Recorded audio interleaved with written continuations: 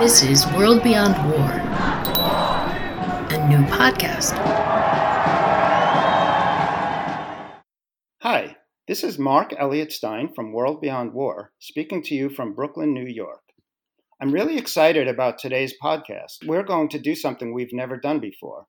We've gathered here 5 young activists, emerging activists, who are calling into our podcast from 5 continents: Asia, Africa, Europe, North America, and South America. I'm excited that today's technology allows us to have a gathering like this. Even more than the locations of our guests today, I'm also excited that these 5 guests are significantly up-and-coming voices in the urgent movements that we all care about. Movements to end war all over the world, which is the purpose of World Beyond War, the grassroots global organization behind this podcast, and movements to deal with climate change, to address massive problems of inequality, oppression, social injustice, and so much more. I'm first going to introduce the person who made today's podcast possible, Phil Gittins, World Beyond War's Education Director, who is speaking to us today from England. Phil, can you tell us the story of how you met the 5 amazing people we're about to talk to today, and also about the previous conversation you had with these 5 people, which can be found on World Beyond War's YouTube channel, and which we're building on today? Yes, thank you, Mark, and thank you so much to you, Mark, for putting this wonderful podcast together, and thank you so much to the young people for joining us.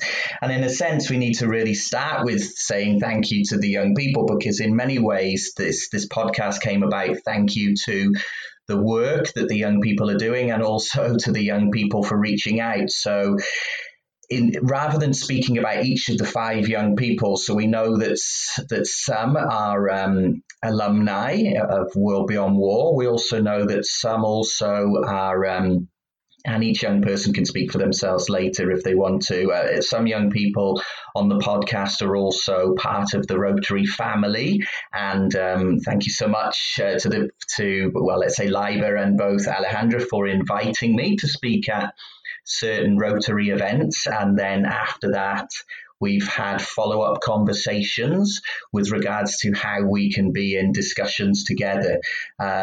Milena was put in contact with me through World Beyond War, and also a partner organisation in the UK who said she would be a great speaker. And Christine, we've been in contact for some time now, a real powerhouse in terms of youth, peace and security, doing some great work across Africa. So and Sayako is the one who is the World Beyond War alumni. So it came about, really, it's kind of a beautiful thing that's kind of happened, bringing these, young people together from all different points. So I think another connected part to that is why young people, and why war abolition work with young people. Well, when we look at young people, we now have more young people on the planet than ever before. The age generation 15 to 24 is the largest and fastest growing demographic on the planet. So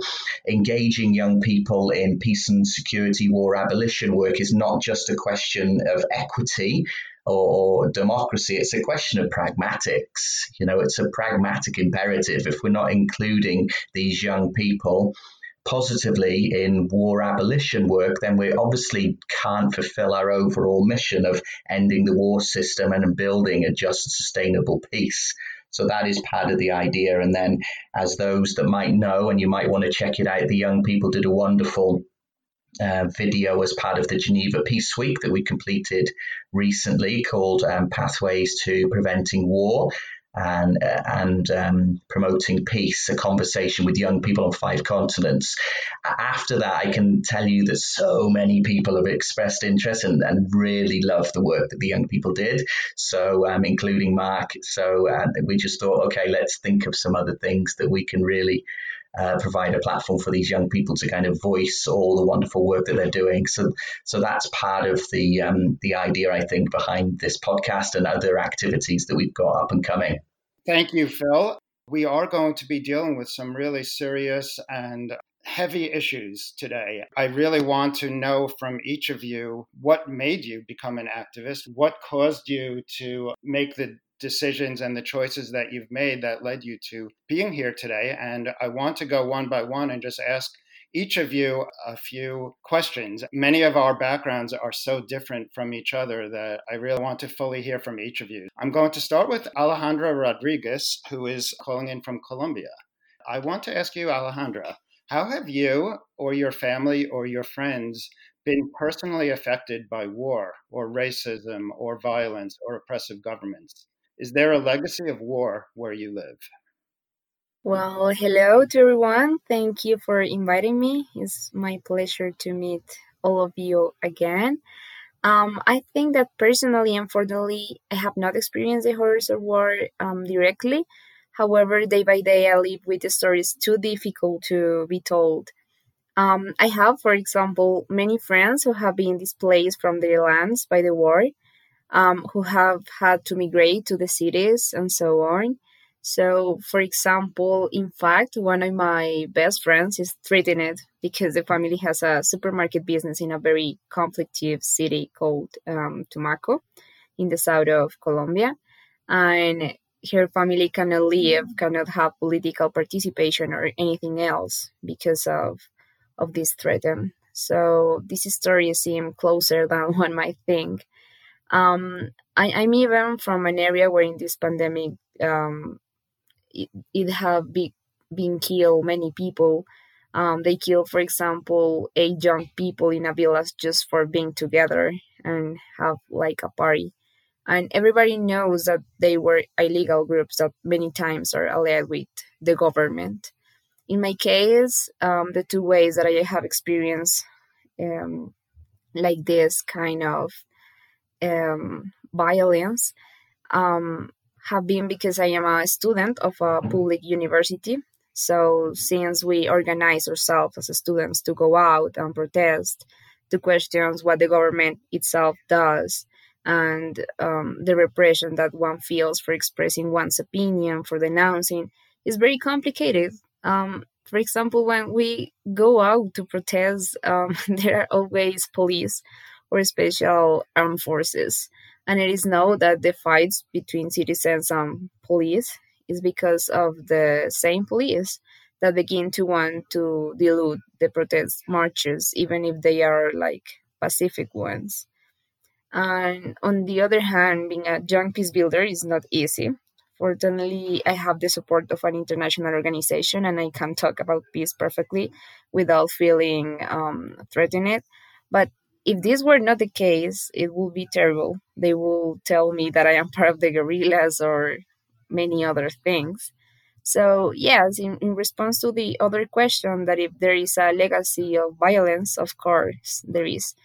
The peace process here in Colombia has made us see new realities, but 50 years of violence cannot be taken away from one day to the next. What I always say is that violence here is cultural.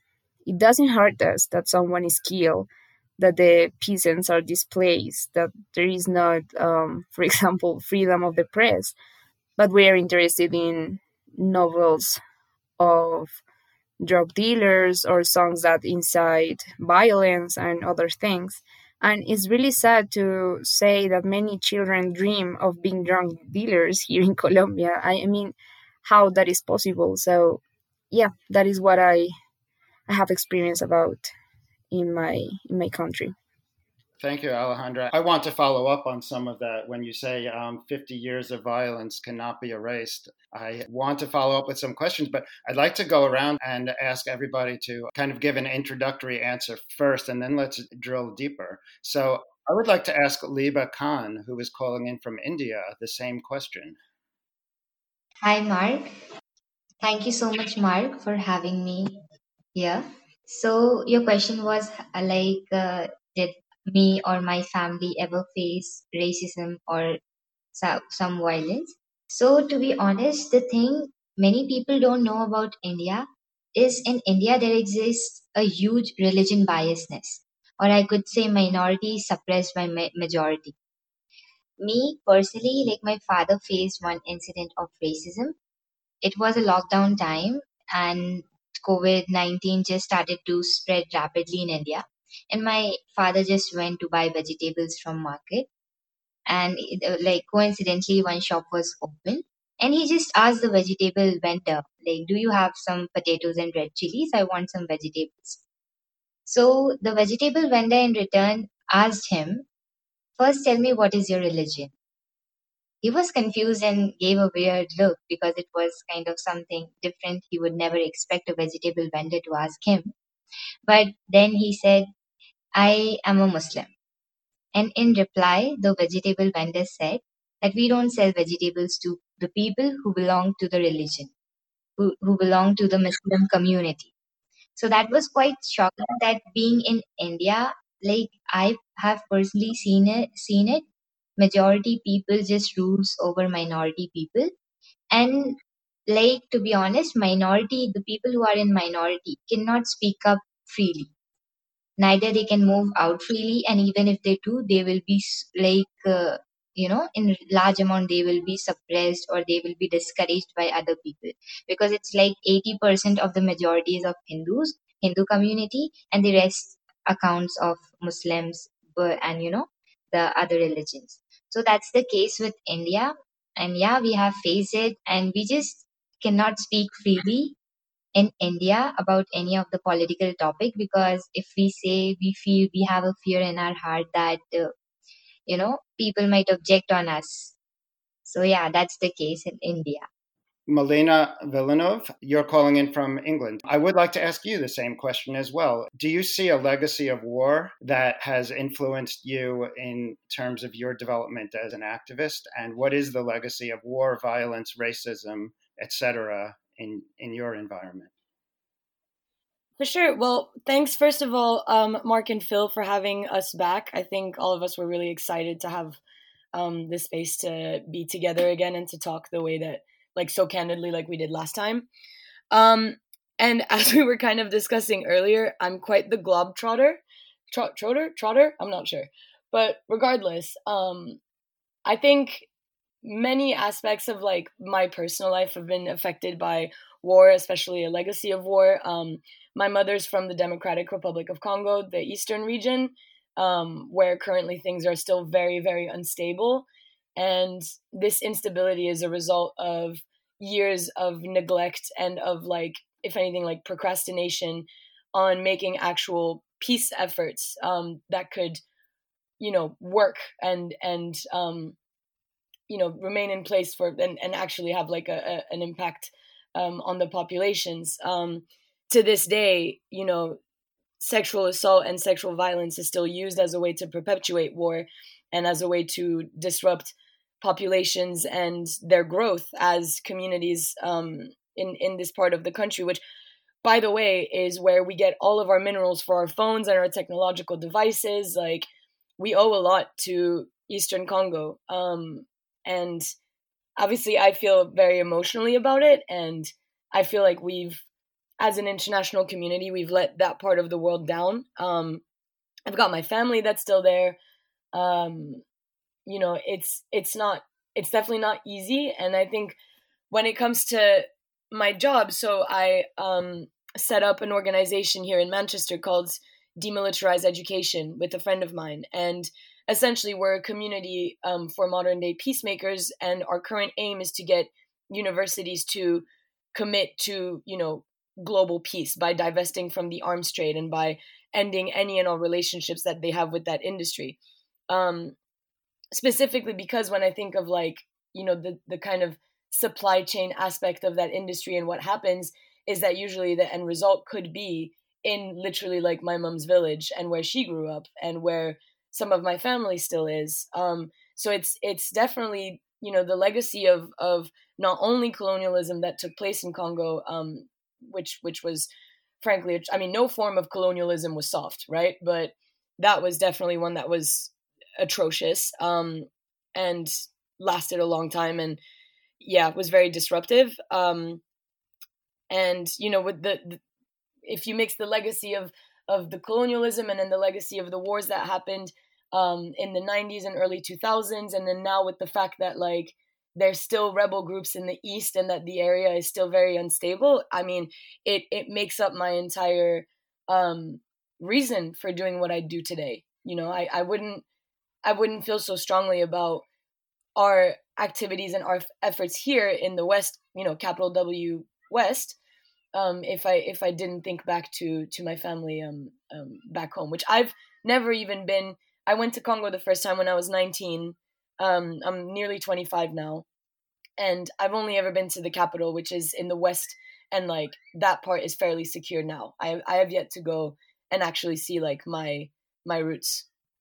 Well, thank you again. You know, so much I want to dig into. We're going to keep going, but I hope we can loop back to this. And I also hope, Phil, that you can get a chance to ask questions as we go and that you can ask of each other as well. I'm now going to turn to Christine Odera, who's calling in from Kenya, Nairobi, Kenya, I think if that's right. I'd like to ask you, Christine, can you tell us what led you to personally become involved in the peace movement?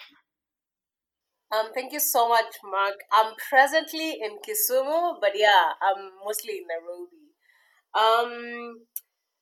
Thank you so much for having me here, and it's so nice to also join my other brilliant peacekeepers from around the world, and to also have the amazing Phil with us. One of the reasons why I joined peace building was because I was just tired of waiting for someone to come and do something. And I think for me, it was the self-actualization of knowing that I am the someone I have been waiting to come and do something. And so I was like, I'm just going to take on the challenge and start doing something, because I was just tired of seeing all the social exclusion that we continue to experience. What you realize in Africa is we have a lot of civil wars, and some of these date back to, colonial eras, and so it has been a sort of transgenerational conflict that is affecting us mostly. So you look at us as a developing world, and we're still going through some issues that honestly in the 21st century, we shouldn't be going through. But that just tells you how the legacy of wars just transcends into generations. And so I am just here to challenge myself and to say, could I be the person to join with others to change all this that is happening and to speak up for the issues, whether it's democratic, whether it's just social cohesion, whether it's just talking against ethnic, negative ethnicity, and just wanting to live together as humans, as people. And the fact that I want to live in peace, I want to see other people get clean water, I want to see other people just enjoy their foods and not live in fear, is among the things that really, led me to do this. Wonderful. Again, looking forward to asking you some more questions. And now, since we're just going around our sort of introductory phase, I'd like to ask Sayako Iseki Nevins, who is calling in from the United States. The same question. Tell us, Sayako, how is it that you became an activist? So first off, I'd like to thank you again for having me. I feel really honored to be in this space with everyone here who's doing such great work. And with regards to the question, I think in my life, I've been very privileged in my isolation from war, especially in a country that has such a large military presence around the world. And my first real exposure to learning about the impacts of war was actually from my grandmother, who grew up in Japan during World War II. And she lived in the city of Hiroshima for much of her childhood, but moved out of the city in around 1943, I believe. And 2 years after that, the city was bombed with the atomic bomb, and many of her childhood friends and family members were killed. And to hear this story as a child was really devastating, and it began my interest and personal connection to learning about and challenging nuclear warfare and militarism as a whole. And following this experience, I began learning about World War II and other conflicts in school, and I really realized how much of our history curriculum is colored by a nationalistic and idealistic perspective of war. This was last year, actually. One class I remember very distinctly, we had to debate the use of the atomic bomb on Hiroshima and Nagasaki, but really from the perspective of, was it tactically a good move? We didn't question whether it was moral to murder civilians with this weapon of mass destruction. And to see how the institution of war isn't challenged in my school shocked and really hurt me. And it led me to take a course this past summer with World Beyond War. So that really began my real education in the impacts of militarism in war. Wow, what an experience to have that in your own family and to be asked that question. I sure can feel that one. I'd like to just ask each of you, what is it actually that you are engaged in? What is it that you do? And in some cases, some of you are founders of organizations, others of you are not. I'd like to just ask each of you, and I think I'd like to go in the same order, starting with Alejandra. How do you express your activism? What is it that you do that brings you here today? First of all, I think grow up in a really complicated country inspired me to dedicate my life to volunteering, So I'm volunteer of different organizations where I believe I can make some changes in the society. So I'm part of Rotary International, where I develop my love for peace topics and everything. There I'm part of Rotaract for Peace, that is an organization of young people, where we look for having projects of peace around the world.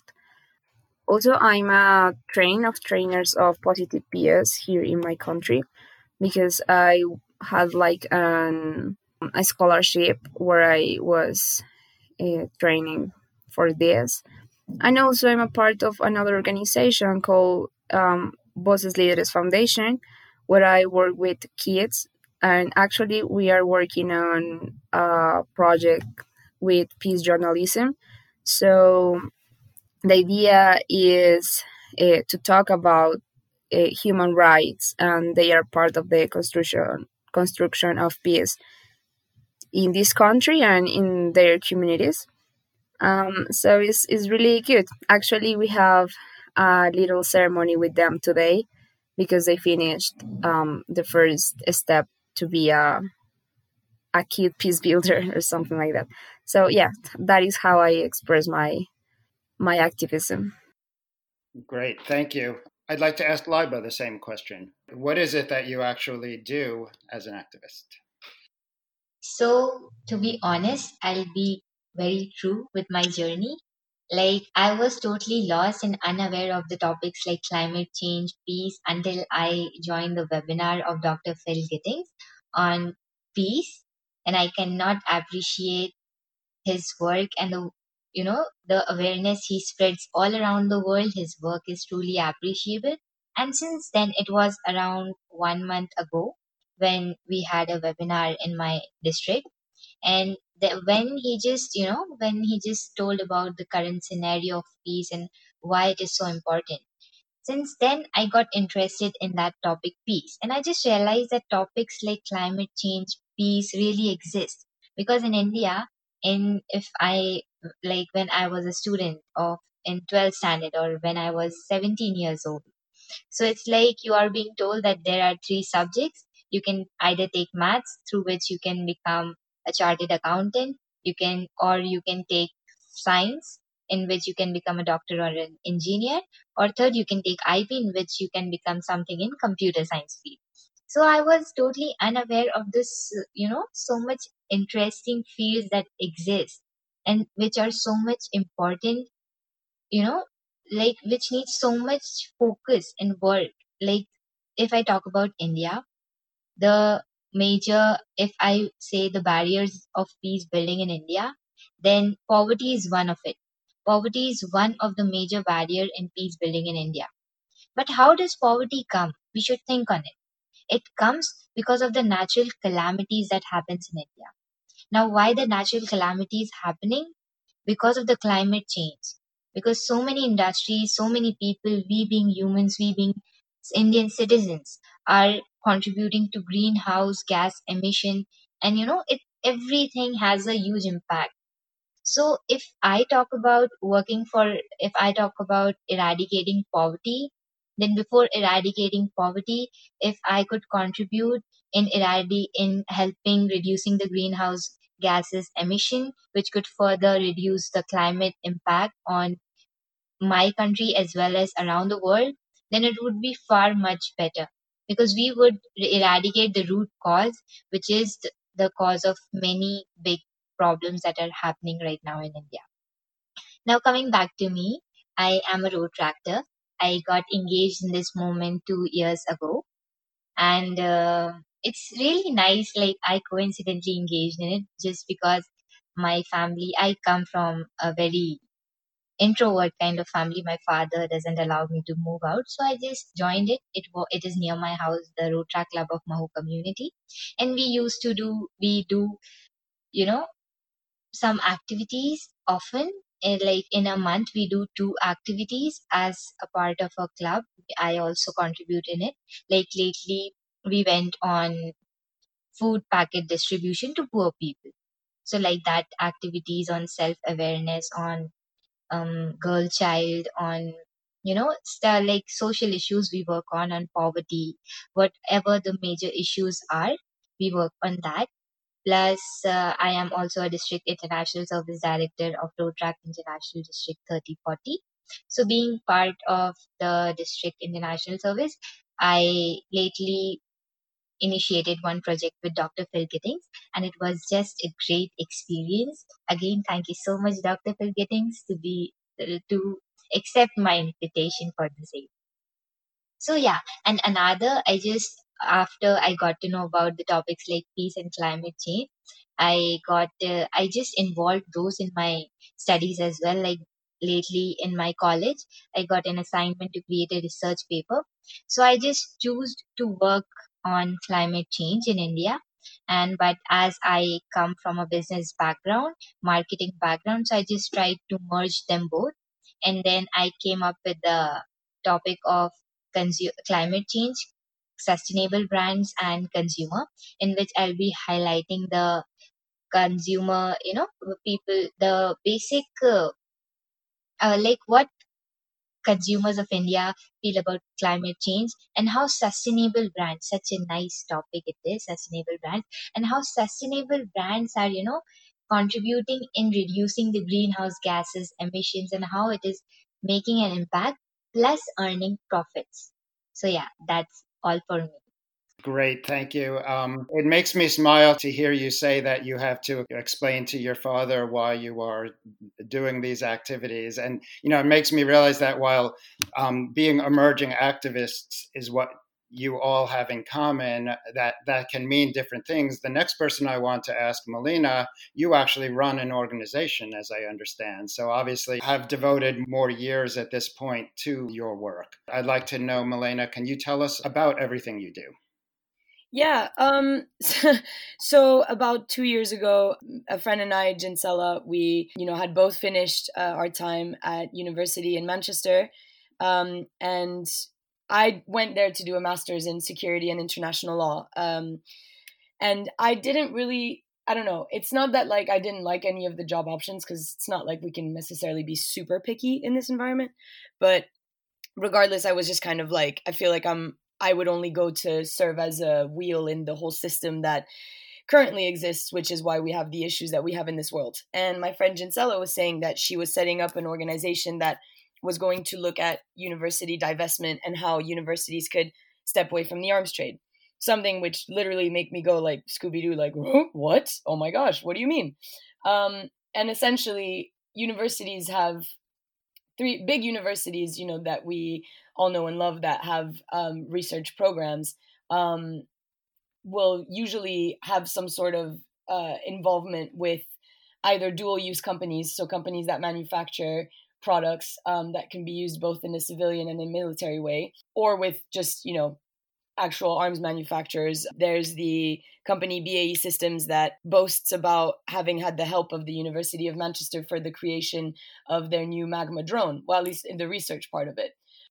So once we kind of found that out, we were thinking like, this is absolutely crazy, and we shouldn't have to be, when you're at university, like, you're forming and preparing yourself for adulthood. And if that preparation is essentially a funnel that you can't really escape because of, economic pressure, or just that, like, this is the best way for you to go in order for you to succeed, then that kind of defeats the purpose of, like, going to university to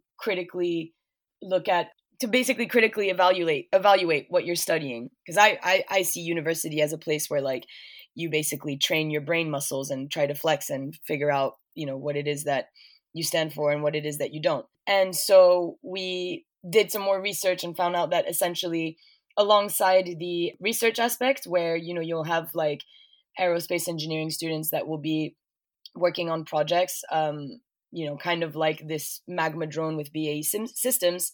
They also have graduate schemes, which are sometimes too hard to refuse, a really good job, an accelerated pathway to, getting various credentials, like in a professional space.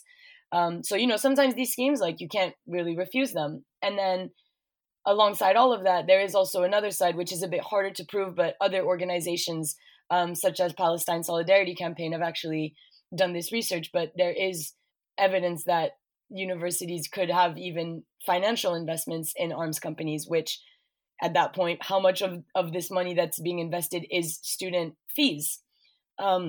I don't want my student fees to go to companies that are literally perpetuating war and thrive off of war, and whose only goal is to, make sure that we're in conflict. So, with all that being said, that is a huge, it's very much our Goliath, it's something that we have to fight against. And so we realized very early on that, one, we couldn't do it alone. And two, we actually needed to, like, spread this message out to people that were our age and younger, going to university, that, did you know that these big institutions, this is kind of what does happen in the background in order to make things function seamlessly at the storefront. And we kind of vowed and vowed to become this community for modern day peacemakers. By modern day peacemakers, it's and not everyone can be like, bless them, they're doing a lot of great work, but not everyone can be like Extinction Rebellion and getting arrested to prove a point. So we really wanted to create a space where people can come and use any skill that they have and put that towards, either it's making content or producing research, or even just getting involved with, like, our divestment model, which I'm currently leading on and working on, but it's been difficult. We really wanted to make this a space that, like, look, we know that these conversations and this topic is difficult, because it really is. But there is a way to understand it, and, like, you're welcome to join the space in order to understand it. And, we're 2 years in, we've got a nice little following. We've got a little community that started, and it's quite nice, but we still have ways to go, and it's going to take a lot for us to really get where we want to get. But that's essentially my job. And then I do podcasts and host sometimes panels, and then I do the research on the divestment. So it kind of all has to always go back into either educating in a way, and I say educating with quotation marks, because I don't consider myself an educator, but I do know that I have ways of, conveying information in a way that's easier to understand. And then also like the kind of research aspect on the side. The work you're doing on divestment sounds great, and divestment is one of the pillar activities of World Beyond War. Looking forward to us continuing to work with you, Melina, on divestment.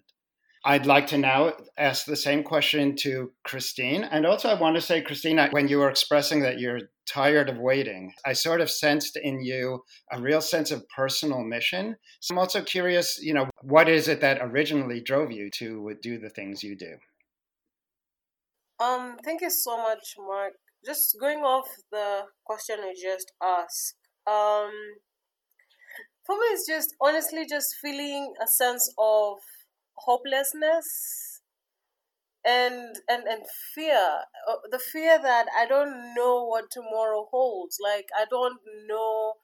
And again, I am a firstborn, so sometimes it's just the fear of how is tomorrow going to look like with my sisters and brothers have a place where they'd actually be safe to play outside. And so for me it was just frustrating how every day just was just hard. You don't know what to expect, you don't know how it's going to be.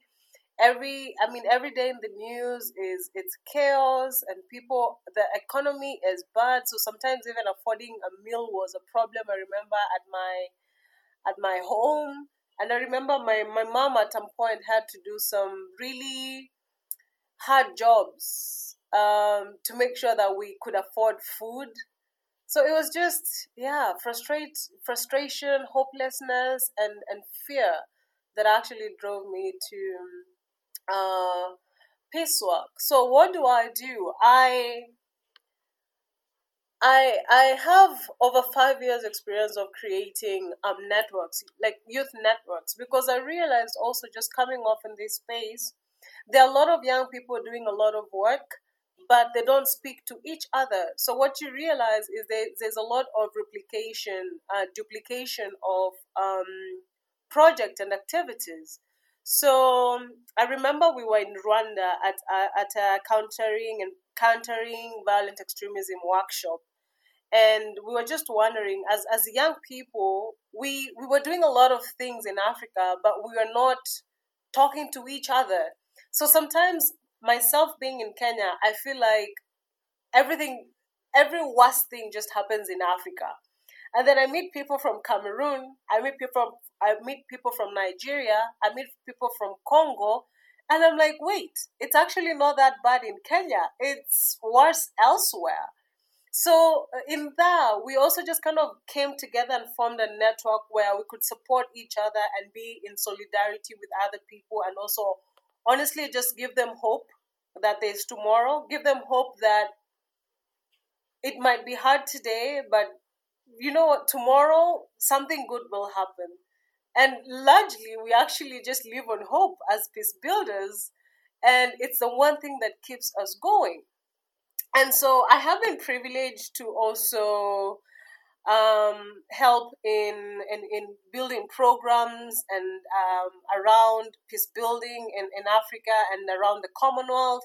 I also helped, together with other people, form the Commonwealth Youth Peace Ambassadors Network, that was literally a network to champion young peace builders from the grassroots, national, regional, and Pan-African. And so we actually have a reach up to the 54 now member states of the Commonwealth, to just make sure that all these young people who want to join the movement can have people who they can look at and say, so and so was here, and so was able to do 1, 2, 3, 4, 5, 6. So I'm also able to walk in their footsteps and do something better. They're coming off from a point of, I have other people who I can reach out to for support. I have other people to look up to for hope.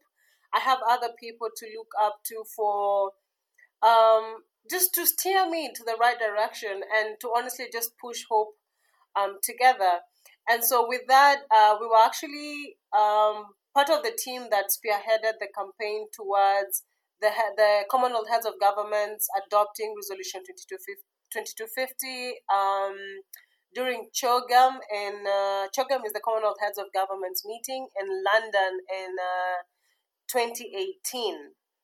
So it's to pretty much make sure that we create spaces where young people can come together and in solidarity work through their peace and security issues. Wonderful. Thanks again. When I hear these statements and these responses, I'm just so glad to be speaking to each of you, and I want to be speaking more to each of you. Sayako, by the way, I noticed that you have a focus on changing the understanding of history and the history curriculum that is taught. I think that's one of several activities that you've expressed. So I'm particularly interested in that because I think our understanding of history is a topic that needs more attention. So I'd love to hear about that and about everything you do. Yeah, so in Westchester County, where I live, I could say that there are many small towns that are on the face progressive, but are truly very conservative. And in working with some of my peers to challenge this history curriculum that's very clearly whitewashed, it's from a colonizer's perspective, we've experienced some of that politics. These boards of educations are largely dominated by wealthier, whiter families who have a vested interest in maintaining these certain systems of control within the school, including this very biased history curriculum. So at my school in particular, we feel very lucky because we have a wonderful principal who is really trying to work with us to create committees where students can speak to teachers about their experiences with the curriculum, what we see as possible suggestions and additions that could be made to it. Because as I mentioned very briefly, I've had negative experiences with the curriculum, and many of my peers, it's really amazing the scope of historical misrepresentation, especially regarding the U.S.'s role in military conflicts, for example. And so this work to challenge the curriculum is part of an organization that I helped to found and I'm currently serving as a board member of. We're called Westchester Student Organizers for Justice and Liberation.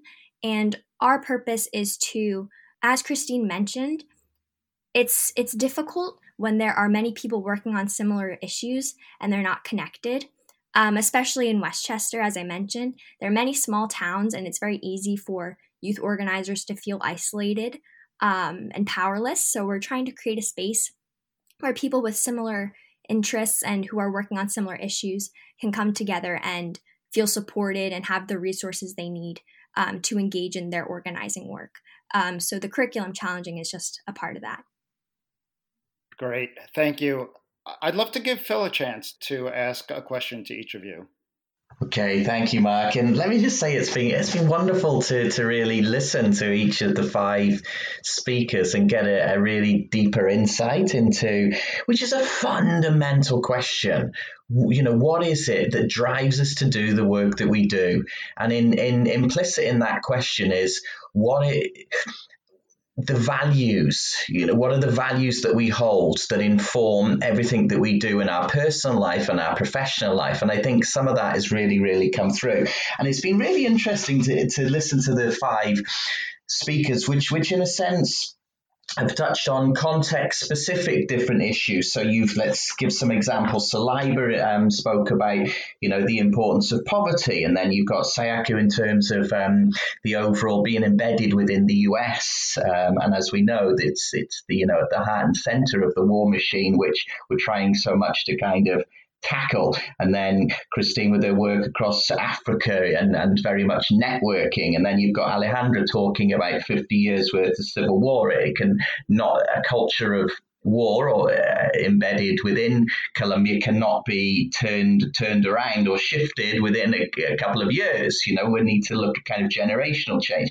And then Milena in terms of the background around the DRC and what brought her to do the work that she does, and then also turning the lens really on the role of the universities in this war system. I think it's been really, really interesting, and they've been speaking about different issues. Some of the common themes that I think come through is networking is really, really important. I think it's this idea of collaboration as well. There's some wonderful work going on, and I think we've heard that each of the 5 speakers are really interested in collaborating with others, understanding what they do well and doing what they do well, and understanding what they perhaps don't do so well and collaborating with people that do it well, which I think is a really shrewd way of looking at things. And I think we can learn a lot. It's something I think we probably need to improve in terms of the peace building, war abolition movement as well, collaboration. Another thing which stood out as well, and it was great to hear as well, was this idea of they're all very committed, and they were and they all know that they just couldn't wait for other people to do it because other people wouldn't do it. So what they thought is the best way to try and make a change or try and bring about change, drive change, facilitate change, be part of that change, be the change we want to see in the world is to, okay, I'll go out there and do it myself. So, and I think that come through as well, which is really lovely to hear. So on your point, Mark, I was thinking of one thing. So, and here it is. So if we think about, let's say, the war abolition movement, or let's say the youth peace and security movement, etc., I think we now know a lot about that. Of course, that's not to say that more work should not be done. So we know that there needs to be a lot more investment. We know that there needs to be more inclusion in terms of young people being involved. We know that there needs to be better partnership working. So we know all these things. I want to really ask the five speakers about this question of when they're thinking about, at the end of the day, we should be looking at this idea of an intergenerational collaboration or intergenerational ways of working, because there's parts which young people bring, vibrancy, creativity, etc. Not saying that older people don't do that. I'm just saying that different people bring expertise, in different ways. I'm curious about what it is that's needed from adults, or say older people, if we work from the assumption that, let's say, the UN defines young people 15 to 24, but then you've got the African Jati, up to 35. So let's say 40 plus or whatever, right? What is it that the young people think adults need to do to work more effectively with young people to... I'm not always the biggest fan of provide that platform. I wouldn't say that's the best kind of word, although I know it's used quite a lot. What is it that adults could do to really kind of support this work overall in a way that better partners with young people? And what attributes are needed from the adults themselves? Because I think that's a really sometimes overlooked question. And the reason why I say that is that when we think about, let's say, peace education and the great work done by the Global Campaign for Peace Education, they have two goals. One is to universalize peace education, and the other one is to really look at teacher training. Okay. And I think if you turn that mirror onwards in terms of the youth peace and security movement, I think there's a lot of work around kind of the policy and things like that. I'm seeing less around this idea of what adults need to change themselves in terms of working with young people. So I'm really curious what people would answer with regards to that. So I don't know, Mark, if you want to go in the same order, you decide the order. But the question is this. So what is it that adults need to do, and what attributes, capacities, vision do they need to have to better work with young people in this process of war abolition and peace building work, broadly defined? If you don't mind going in the same order, let's do that, Alejandra, first. Okay, that is a really important question, because I think that if we want a change, we need to hear from all the parts of the world, of the society. So first of all, I think it's really, really important that adults listen to us, that they give us our place. I mean, yes, we are young, but we have a lot of great ideas, maybe some crazy ideas, but the difference of these ideas could make a difference of the world. And obviously it's really, really important also to validate our ideas. As I told you, yeah, of course, sometimes we have some crazy ideas about how to change the world, but it's necessary to have these ideas. I mean, we cannot change if we not have different points of views. So in this way, we put aside the beliefs that only if you are an adult, you think things through correctly. So I think it is a matter of getting the best of both sides. I mean, the illusion, the hope, and the ideas that can sound crazy from the young people, and maybe the organization, of course, money and any other things from the adults. So I remember that once my mom told me that I couldn't change the world, and I told her that it was possible. It's just that she's an adult and I am not. So I'm still young, and I still believe that peace is possible. So I think that that is really important to do. Well, you are definitely correct that you can, and you will. Liba. So, like, I totally agree with what Phil sir said, that every person is different in his or her own kind. They have different thoughts, they have different interests, they have different kind of approaches to do things. And it's always great when we collaborate with more people. Like, even if someone thinks that, even if adults, like, they should, everyone should think to, get more people to work towards one cause, because team efforts are always worth. And me being a young girl, I would expect adults who are more experienced in the field of peace, conflict resolution to guide me. If I have an interest and if I approach them to guide me in any way, like if I have interest in peace or conflict resolution, then what could I do more to, make my work or my, my interest to, like, to actually work in that field more broadly, and, like, creating a career in it. So in that way, I expect the adults to give the young people right guidance in whatever interest they have. Melina, we'd love to hear from you.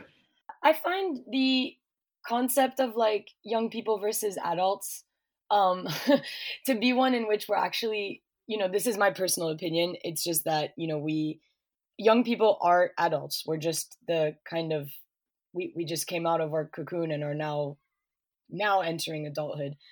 So I think it's, first of all, kind of there needs to be a recognition of like, all of us here on this panel, and I'm going to include myself because, yeah, it is what it is, but we're all very aware of what we're talking about. You could nearly say that we have like expertise in what we talk about. And so sometimes I think that that's not really considered when we're in conversations with older people who still kind of see us as like, oh no, but you're young and you've got hope and you've got this and you don't know how the real world yet works and everything. And it's like, fine, maybe I don't have like your lived experience, but this is the conclusions and the deductions that I came to from my own reasoning. So I think it's one of those things that like we do need to just actually be taken more seriously and be considered more, because at the end of the day, like, we're the next generation that is going to be in charge when like the older generations are even older. My gosh, I'm really trying not to sound rude, but I'm just, my point is just that it's like we need to actually be able to like listen to each other. And we as young adults, we have a lot to learn from those who came before us and those who like paved the way for us to be where we're at today. There's lessons that can be learned from both sides, and I think that ultimately that's kind of how we're going to achieve this coherence between the both, the two age groups, like young people versus, like, I guess more mature adults. It's just by actually opening a line of communication in which we understand that like everyone's coming to the table with their own set of expertise and ideas and opinions, and that like, while I do agree that sometimes too many chefs in the kitchen is too much, in the context where we're trying to think of like long-lasting peace efforts and pathways to durable peace, we need to consider like what the youth wants for their future and not just kind of what adults want to see happening right now. And again, like I don't even think that I'm one of the older ones here, out of the five of us girls that are here, but I think I probably am, and everyone's on the same level realistically. So I kind of would recommend, if anything, we start kind of using the word like young adults, because that's ultimately what we're shaping to become, is fully fledged realized adults. But yeah, I think it's just a good open line of communication in which there is no sense of like there's no way in which there can be any sort of like patronizing conversation, basically. I would also, as I mentioned before, propose the term emerging activists. So I come from a sort of writing poetry background, and we always used to have this phrase emerging writers or emerging poets. So I think, maybe that's a good one to use, because you are certainly all emerging, and I'm looking forward to all of you having an impact. Christine, same question to you. I completely agree with what the previous speakers before me said, and I'd like to add this. I'd like to urge the adults to reimagine governance and accountability, because at the root of what they're doing, most of them have the goodwill at heart, no question. Well, some don't, but the majority do. But you have, like here in Africa, you have a youth bulge that you honestly do not know how to deal with because you don't understand them. So how about you reimagine governance and accountability in a way that is inclusive for a whole of society approach? Because the transgenerational nature of conflicts actually tells you that much as sometimes as emerging young people, we might be the people to come up with these policies, we might actually not end up being the one fully exercising it, and the generation coming after us are actually the people to enjoy what we're doing today. So in that transition, I should be able to know, much as I'm doing my best today, I'm doing my best for somebody else who's coming behind. So just going off to what Melina said and what also Alejandro said, if you don't listen, then you don't actually know why you're doing the policies in the first place. Because who is going to implement that policy if you don't want me to own that policy? I'm not going to own something that I was not involved in writing. I am not going to own something that I don't know how it came to be. So involving me in what you're doing and trusting that I have the goodwill to implement, because it's not going to benefit me, but all of us. So I'd actually, just going off what Phil said, I'd like to call it a transgenerational approach than intergenerational. Because the risk, especially from an African context, the risk of saying intergenerational is you find that culturally we are cultured to know that as young people we don't speak to the elders speak to us. That when the elders speak, we listen. But it's getting to a point where we're telling them these issues are transgenerational.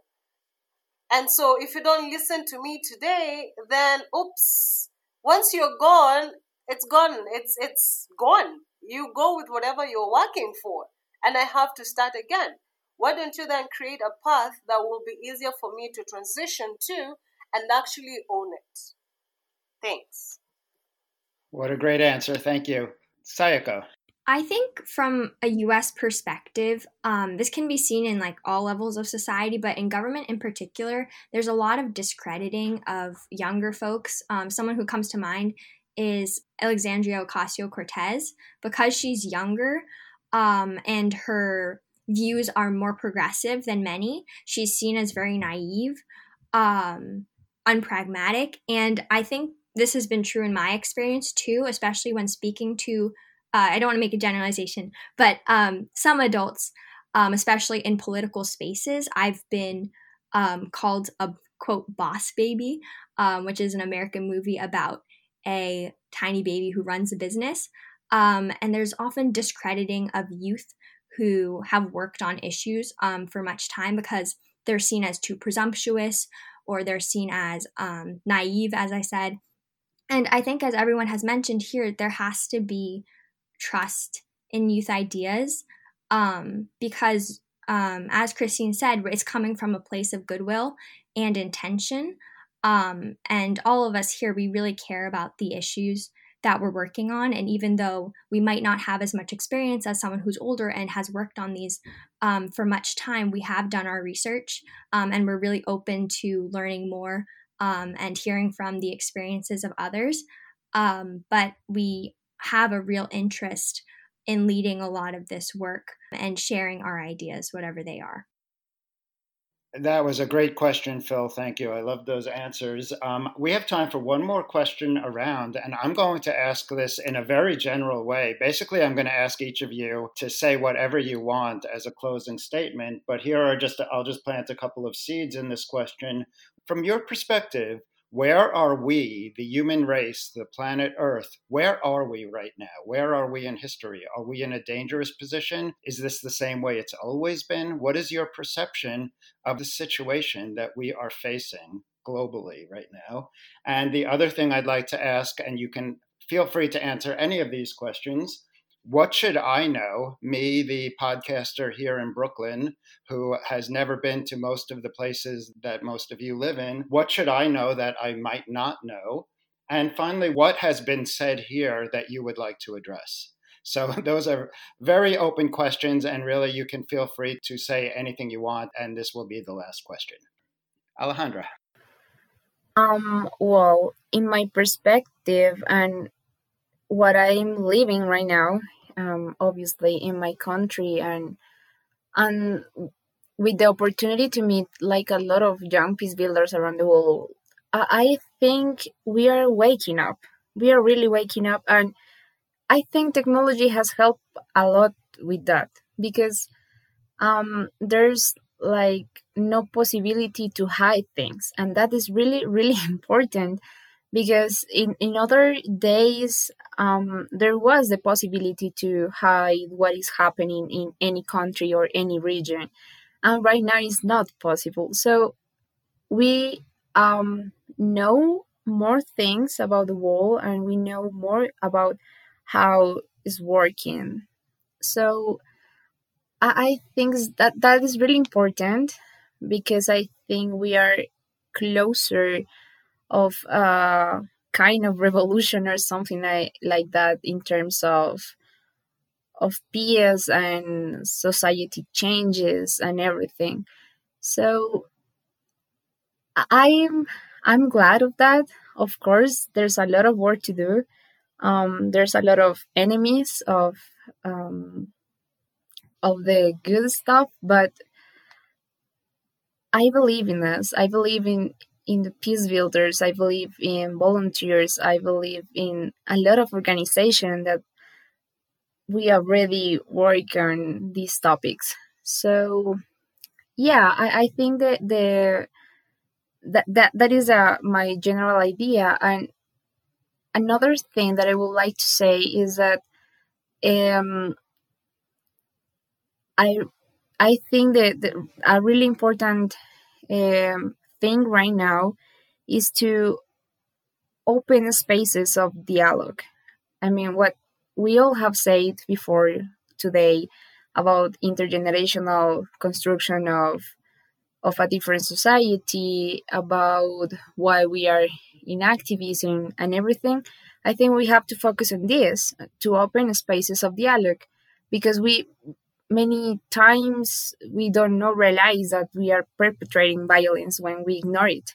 And opening these spaces give us the possibility to critically analyze the reality of our countries. So even though many situations get out of our hands, we at least generate this feeling of empathy. That is really important. I think right now we are waking up, but with empathy. So it's necessary to open this space in conference, in workshops, with our communities, seminars. I don't know, like there's a lot of options to do. And it's also necessary to open opportunities for new leaderships. I mean, it's necessary to give the opportunity to more people to be trained as leaders and to study the realities in their countries, so we can lead the process of solution to problems that are presented together with our communities. So, yeah, I think that will be my answer. Well, thank you very much. We'll keep going in order. Laiba. Yeah, so from an Indian perspective, I feel that situations are much better than before. Like there is less poverty, less discrimination as compared to before, because as we know that before there used to be huge discrimination between Dalits and people who are below poverty and who live in as a part of minority used to face a lot of discrimination. Like even in class they used to sit on floor, the minority used to sit on floor, and the rich ones who are more privileged or who are more in majority, they used to sit on benches. So that kind of discrimination used to happen in past, but now it is not. It is much better. Even minorities are getting much more privileges now, but they don't have right to, they cannot speak fully what they really want. That's what I personally feel, that me being from a Muslim community, I don't receive any such right. But if I talk about Dalits and those who have seen a lot of discrimination and worse scenarios in the past, have been rewarded with much privileges that they deserve, I feel, because they have seen a lot. And I mean, yeah, it's good for them, but as a part of minority, I feel I cannot speak what I really want to fully in India, even it's if it's my in on my like even if it's my social media personal handles, I could not speak on political issues even if I want to, because I have so much fear, because in all my contacts there are 80% is comes under the majority, and I know that they will come over me and they will, suppress me. And I personally have that fear within me that that is going to happen, and a lot of people will, get over me. So that is one thing that I want, that in India, minority gets support to speak, like at least their voices should be heard. And like coming back to the point, that things are better now, but this is not the end. We all together should try to work on major issues that each country is facing. Like I really love what Christine said, that we should start networking more with each other, because we get inspired by each other's work. Lately I started to network with other peace builders and people like people who are working in this field, and I really see them what the work they are doing, and I just really get inspired that what they are doing I can even do that in my country, because somewhere every country can relate some of the problems with each other. Another thing, me as a young person, and I would encourage like every young people, we all five who are here, I'd like that we are, speaking, we got a chance to speak, and we are very much enthusiastic about peace. If I talk about India, then there are not much young people who are, engaged in the topics like this, because they are not aware. That's what I feel. Once they are aware of it, then they can engage in it. So I feel that me being a young people in upcoming months, I would try to empower more young people in India to get engaged in topics like peace, conflict prevention, and make them and encourage them to work with me, or work in their part of the city, or in their wherever they live, just try to make an impact where they live. So yeah, that's my call for it. Thank you. Great. Thank you. Melina, you're up. First of all, I really want to thank once again you guys, for Mark and Phil, for organizing this, and my fellow co-panelists, Sayako, Alejandra, Christine, and Laiba. I'll catch you sometime on LinkedIn, I'm sure, in the chats. But I think everything that we said today is basically a really good representation of where we are, as in this world, through our insanely, the network capabilities that social media give us today make it that it's possible for 5 people from all 5 continents to be able to speak together about these things which affect all of us ultimately. So I want to be optimistic, and I want to think that we are at a turning point, and that the fact that we are so connected is, while sometimes it may seem like it's going to be to our demise, it actually could go to our benefit and could be what helps us get a glimpse of what it's like, on the other side of the world. I know that even up until like 3 years ago, I wasn't aware of the things that I'm aware of today. And that's solely from being able to network and to be able to connect with people from different cities and different countries. But, I do remain, like, as much as I want to be optimistic, I do realize that, like, the fact that we have this huge ability to connect with all one another has also opened up avenues that have led to some very distressing, like hate speeches and like violent words said to one another, because we are able to hide behind usernames and computers and phones. So I don't know. I think it's one of these situations where I want to believe that really we are a generation change. I know every generation when they're at about this age consider themselves to be generation change, but we genuinely are going through some very interesting times, even now with COVID-19. We're seeing that, like, perhaps we actually aren't prioritizing the right things, and that we aren't putting the investments into the right places that we need to. So, I'm kind of hoping that once we recover from COVID-19, that we all kind of have this general awakening and like, okay, yes, things can no longer go on the way that they have, because that was a nightmare of a crisis to handle, especially here in Europe. It's quite distressing to see how everything's being handled. But yeah, I remain hopeful for the future, and I remain hopeful that, because we are all so passionate, and that there literally is no excuse to no longer be able to educate yourself. So to me, I kind of hope that this will resonate across the world, across communities, and across populations. But thank you so much for having me on again. I really, this was a wonderful time, and I'm so grateful and humbled to be, and honored really to be in this space.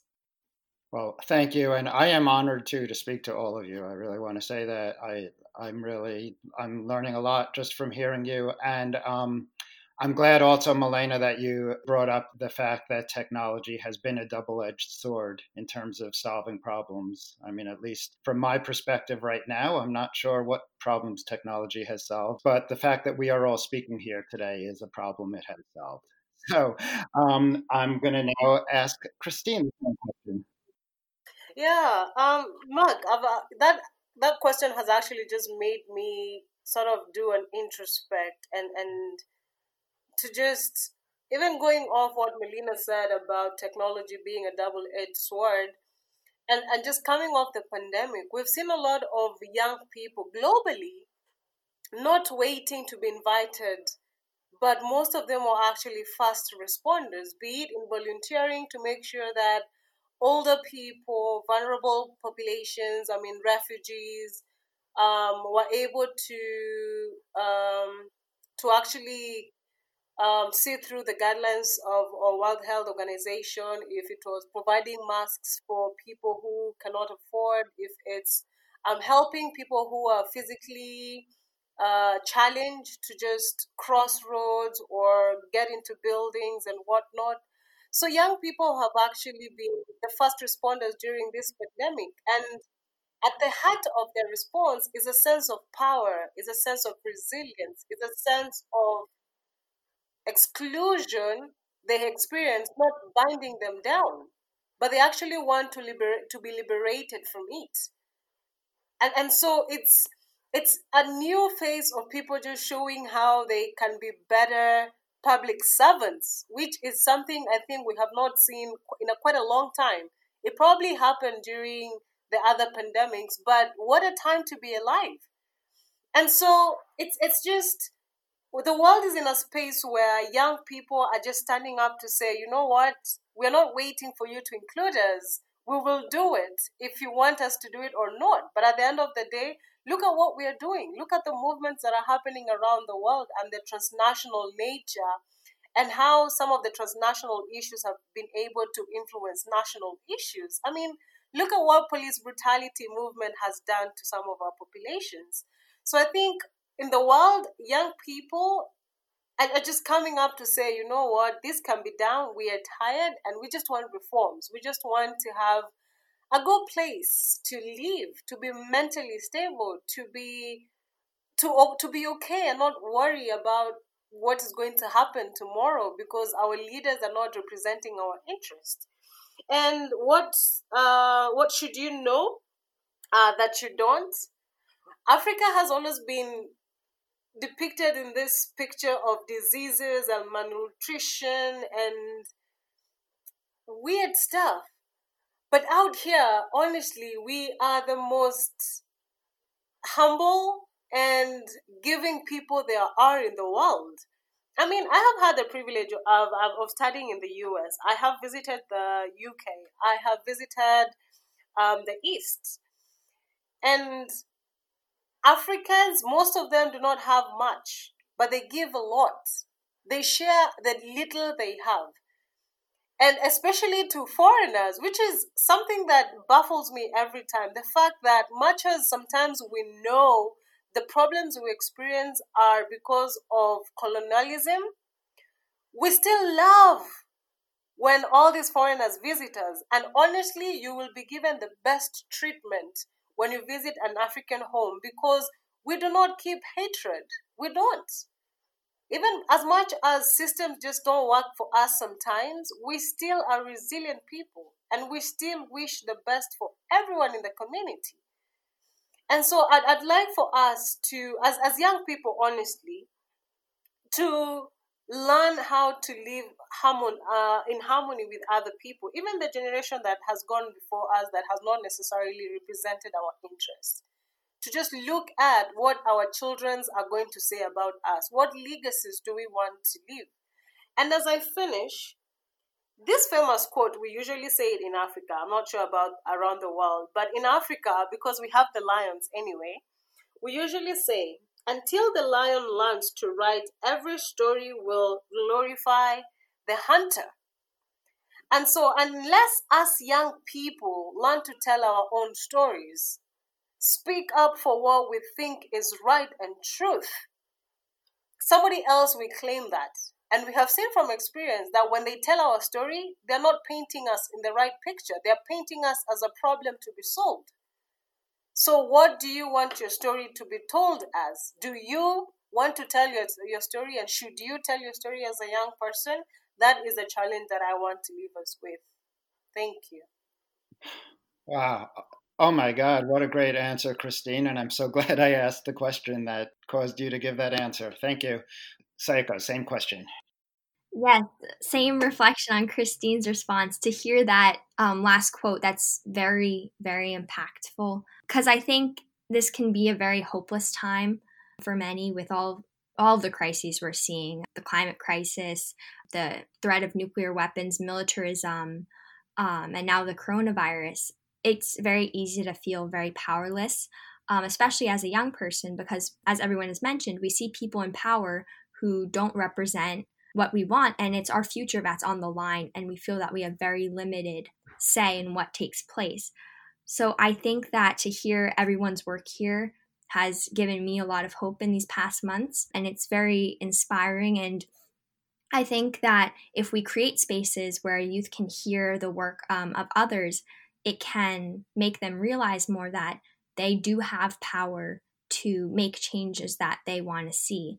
In my experience, even though I live in a very small town where really a drop of water will rock the boat, so to speak, I felt like I couldn't make changes that I wanted to see until this summer when I helped organize some reinvestment protests, defunding the police protests, and that really involved me in much more work. So I think that around the world, if we can start to get youth involved in spaces where they feel that they have a voice and can make changes in their own vision, not dominated by adults or by some sort of oppressive bureaucracy, then we can start to make the world that we want to live in the future.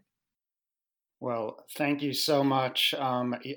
You are all amazing, really. And I know that's a cliche, but I just want to say that from the heart. The work all of you are going to do is so important, and the work you're already doing. I'd like to give Phil a chance to close us out. Phil, what would you like to say? No pressure here then, following up from the wonderful speakers that have just gone on. I think, so a few things going through my head. Every single time I have the privilege, and I do feel so privileged to work with, listen to, learn from the young people, I come away and as I was listening to them, I was kind of like shaking my head in a good way, going, my gosh, that's such a profound reflection. And, I read a lot about this work all the time in scholarly journals and things like this. And some of their reflections are just so much more powerful and so much more realistic and so much more kind of to the point.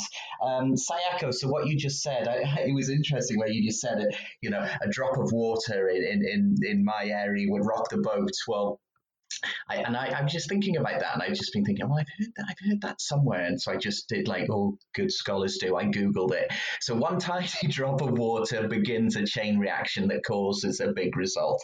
You're all doing brilliant, wonderful drops of water right now, which is causing a wonderful kind of chain reaction. So thank you to all that you're doing. A few other things that I want to kind of say, Mark, if that's okay, just before finishing, that got me thinking.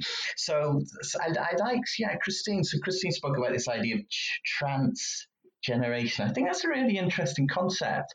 And it's something I've been thinking a lot about. And I just want to put it out there that I have not had the chance to write it up in a way, but it's something that's going through my head about some of the work that's being done.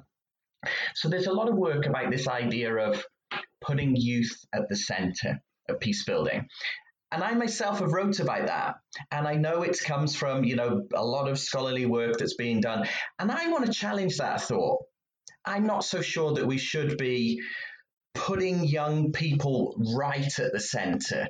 I think that it'd be more beneficial if we think of this idea of people at the center, or let's say the world at the center. So rather than the young people being at the center and being just the subject themselves, because I think if we just focus on young people at the center of peace building work, then we miss out on this idea of what we spoke about, this intergenerational, this transgenerational work. So I want to make a call, although I haven't written it up yet. So I want to make this claim that perhaps we can start thinking about, or it might be worth one way of thinking about, having the world at the center, or having the person at the center. So the young person, the child, the adult are in the center, but they're not put at the center, okay? Because all this work is a lot bigger than one person, right? It's about, systemic change and things like this. So that's one thought going through my head.